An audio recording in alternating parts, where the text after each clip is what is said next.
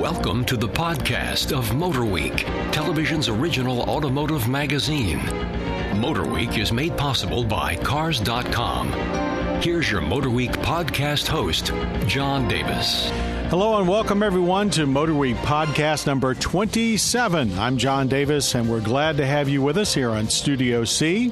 And joining me around the round table this week is our reporter Stephen Chupnik and our associate producer and the gentleman who's responsible for most of the great road tests you see on Motor Week, hello, Ben Davis. I'm sorry, Stephen, say hello. Hello. And Ben said hello. And we're going to basically do our normal routine today. We'll end up with our lightning round and also look into our Motor Week mailbag. But first, Audi and Acura both make power plays. All right, we're going to start with an exotic car. And we do that. People want to know, why are you always showing these very expensive, very high-performance cars? And they say, well, you know, we all have to have something to dream on, right? We all have to have goals in life. And I suppose if you win the lottery, what would you buy? We had one of those in this week, the 2010 Audi R8 V10.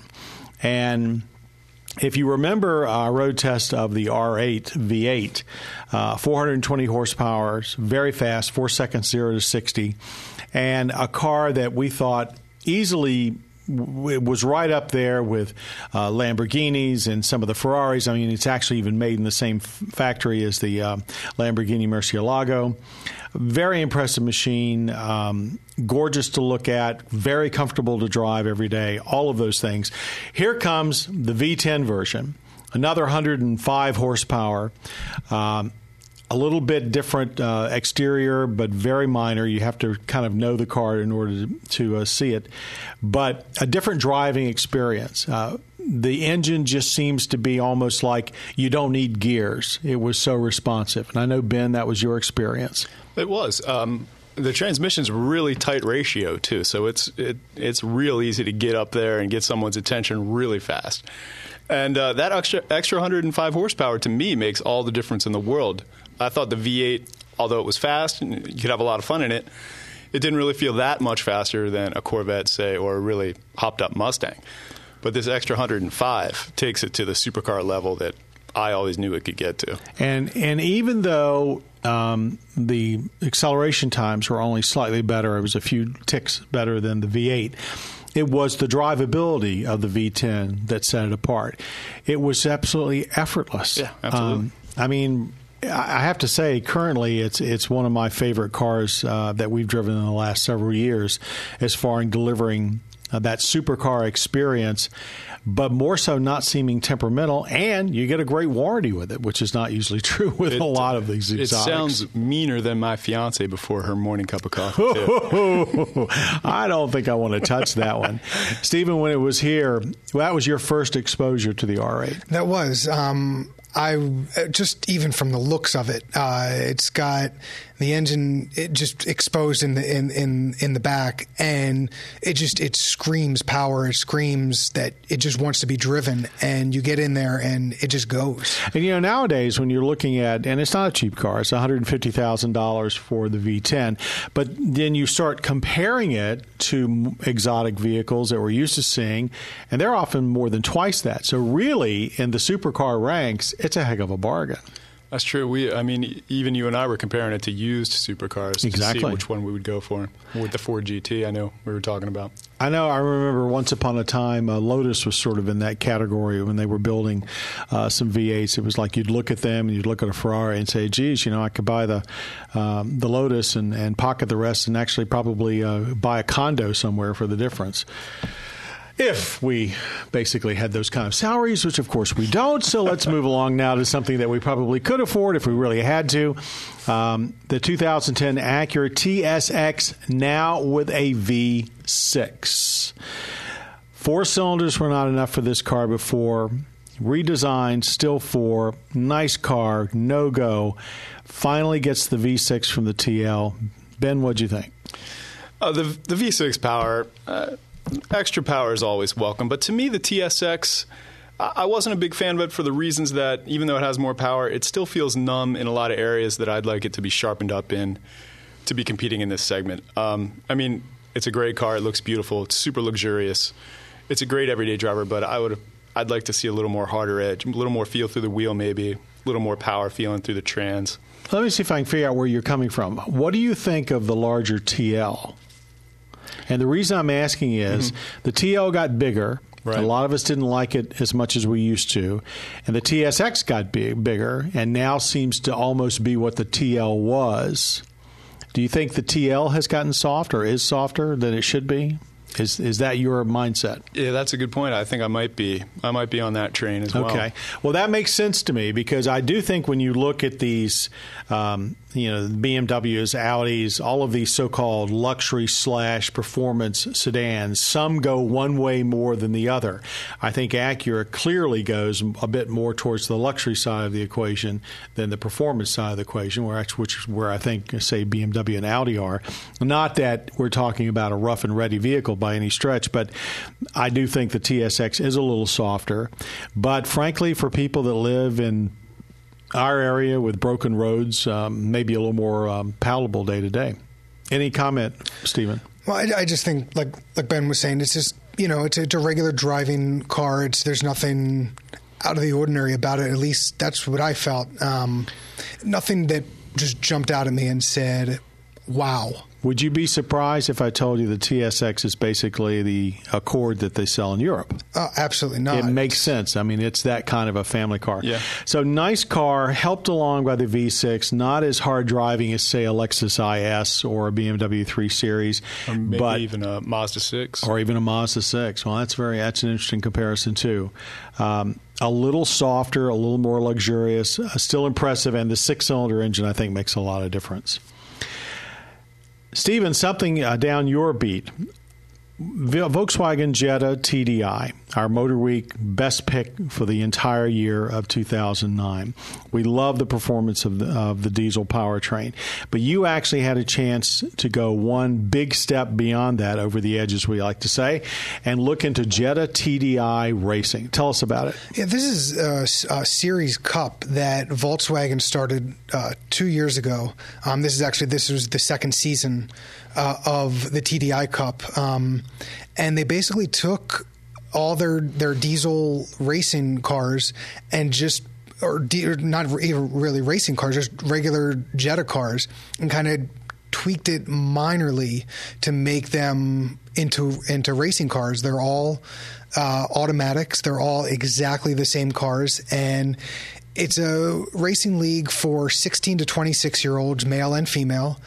And it's really to get these guys and girls into regular racing, and it's an experience that they're just getting into another league. You went down to Virginia International Raceway, VIR, for one of their races. I was very impressed with the video you brought back about how amazingly serious these young men and women were about this. I mean, they looked, frankly, like children, and they were out there really doing some fender-to-fender racing. But the cars are all the same. That's the important part. It's really driver skill. It really, and that's exactly what Volkswagen wanted. They didn't want anyone tweaking up their car. They wanted it to be all about the driver, as well as actually fuel efficiency. They use a Syndiesel from Hyperfuels that is a B5, and basically everything, all the fuel is that B5. The diesel racing is very new to America. There have been some diesel race cars before, but not a series like this that I'm aware of. In Europe, it's a little more common. They've actually had Audi has been doing some real winning over there with diesels. But people wonder, why diesels for racing? And the answer is simple. Diesel engines make a lot of torque.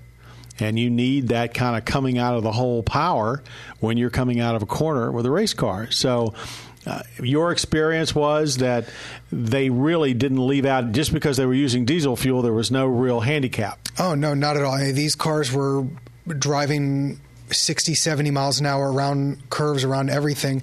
And one thing that's a very tight curve. And that is. There's a few that you just are shocked that these kids are not only that, but they're not flipping them, that these cars handle right there. But they're quiet.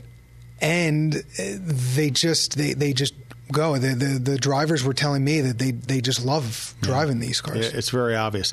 The Volkswagen Jetta TDI Racing Series, it was a great segment you did, Stephen, and a very, very interesting turn of events. And this actually leads into our lightning round, where we've got 2 minutes to really talk about something before our producer, Michelle Parker, does this. It's that bell. With a long waiting list and high demand, the Volkswagen Jetta TDI, both in the sedan and the sport wagon, is fast becoming to diesels what the Toyota Prius is to hybrids, and that, in other words, the benchmark. Does this signal a turning point for diesels in the United States, or is this just a fluke? Who would like to start? Well, I guess just to continue on with what we were just talking about with the Racing League and the diesel gas, at least right now in the United States, is roughly the same price as at the moment. Right? Is the same price as regular fuel, and I think just regular consumers are going to say, I don't know. Americans are always so leery about going. Well, you have to pay. You still have to pay a premium for the diesel engine, and historically, diesel fuel has been priced more like premium gas or worse. So right now, I say historically, over the last 4 or 5 years, right now diesel seems to be unusually cheap because commerce is slowed down. These are wonderful cars. I mean, anybody that drives a diesel doesn't want to go back to gas.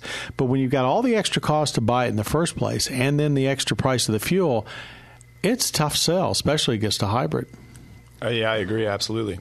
They won't have a problem selling all that they make and bring over, for sure, because and they'll even pick up some diehard fanatics along the way, too. But in the long run, if diesel jumps up more than gas, that's going to be the death knell. Well, I wouldn't say death knell, but it's almost time for them to catch on fully, but I don't think it's quite here yet.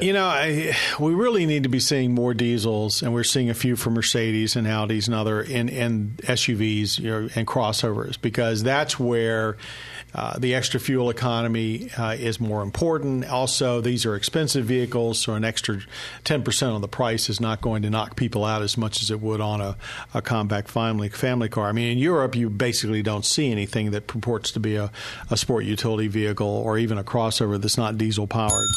And I hope we've turned the corner here, but the cost factor, I'm not sure. Right. Not at all. Yeah, I'd like to see it. Okay, let's move along now to our Motor Week mailbag. Now, if you've got a question that you'd like answered on our podcast, visit www.motorweek.org and submit your question. And if you are chosen, you will receive a free Motor Week T-shirt. And this question comes from George, and he says, I've learned a lot from watching your show. Thank you, George. Do crossover utilities have the same emission and safety standards as cars? Very good question. George, it depends on your definition of crossover. Some of the original crossover utilities were based on trucks, like the Chevrolet Avalanche. That was basically a Chevy Suburban with a pickup truck rear end. That is a truck. So it has somewhat different emission standards and slightly different safety standards. Almost all of the vehicles that we test today, called crossovers, are based on a car chassis. For instance, the Honda Cross Tour and a lot of others. And they are designed to meet car emission and safety standards. So it really depends on not only what the manufacturer classifies as a car or truck, but more importantly, what the government does. So I can't give you a hard and fast answer, but the vast majority of crossover utilities that you're going to be seeing this year and new ones coming will meet all car standards in safety and emissions. And I hope that answers your question, George. And that pretty much wraps up this podcast number 27 for Motor Week. Ben Davis, thank you very much for joining us. Thank you. And over here, Stephen Chupnick, thank you. Thank you. And I want to thank our audio engineer, Jim Bigwood, our podcast creator, Bob Mixter, and, of course, our ever-ready producer, Michelle Parker, and her bell. Thank you very much for joining us. Be sure to catch Motor Week on your local public television stations and visit us here again at motorweek.org for more Motor Week podcasts. I'm John Davis, and we'll catch you soon on Motor Week. You have been listening to the podcast of Motor Week, television's original automotive magazine. MotorWeek is made possible by Cars.com. For additional information on podcasts, videos, and showtimes, visit our website at motorweek.org. And watch MotorWeek, television's longest-running automotive magazine series, each week on your local PBS station.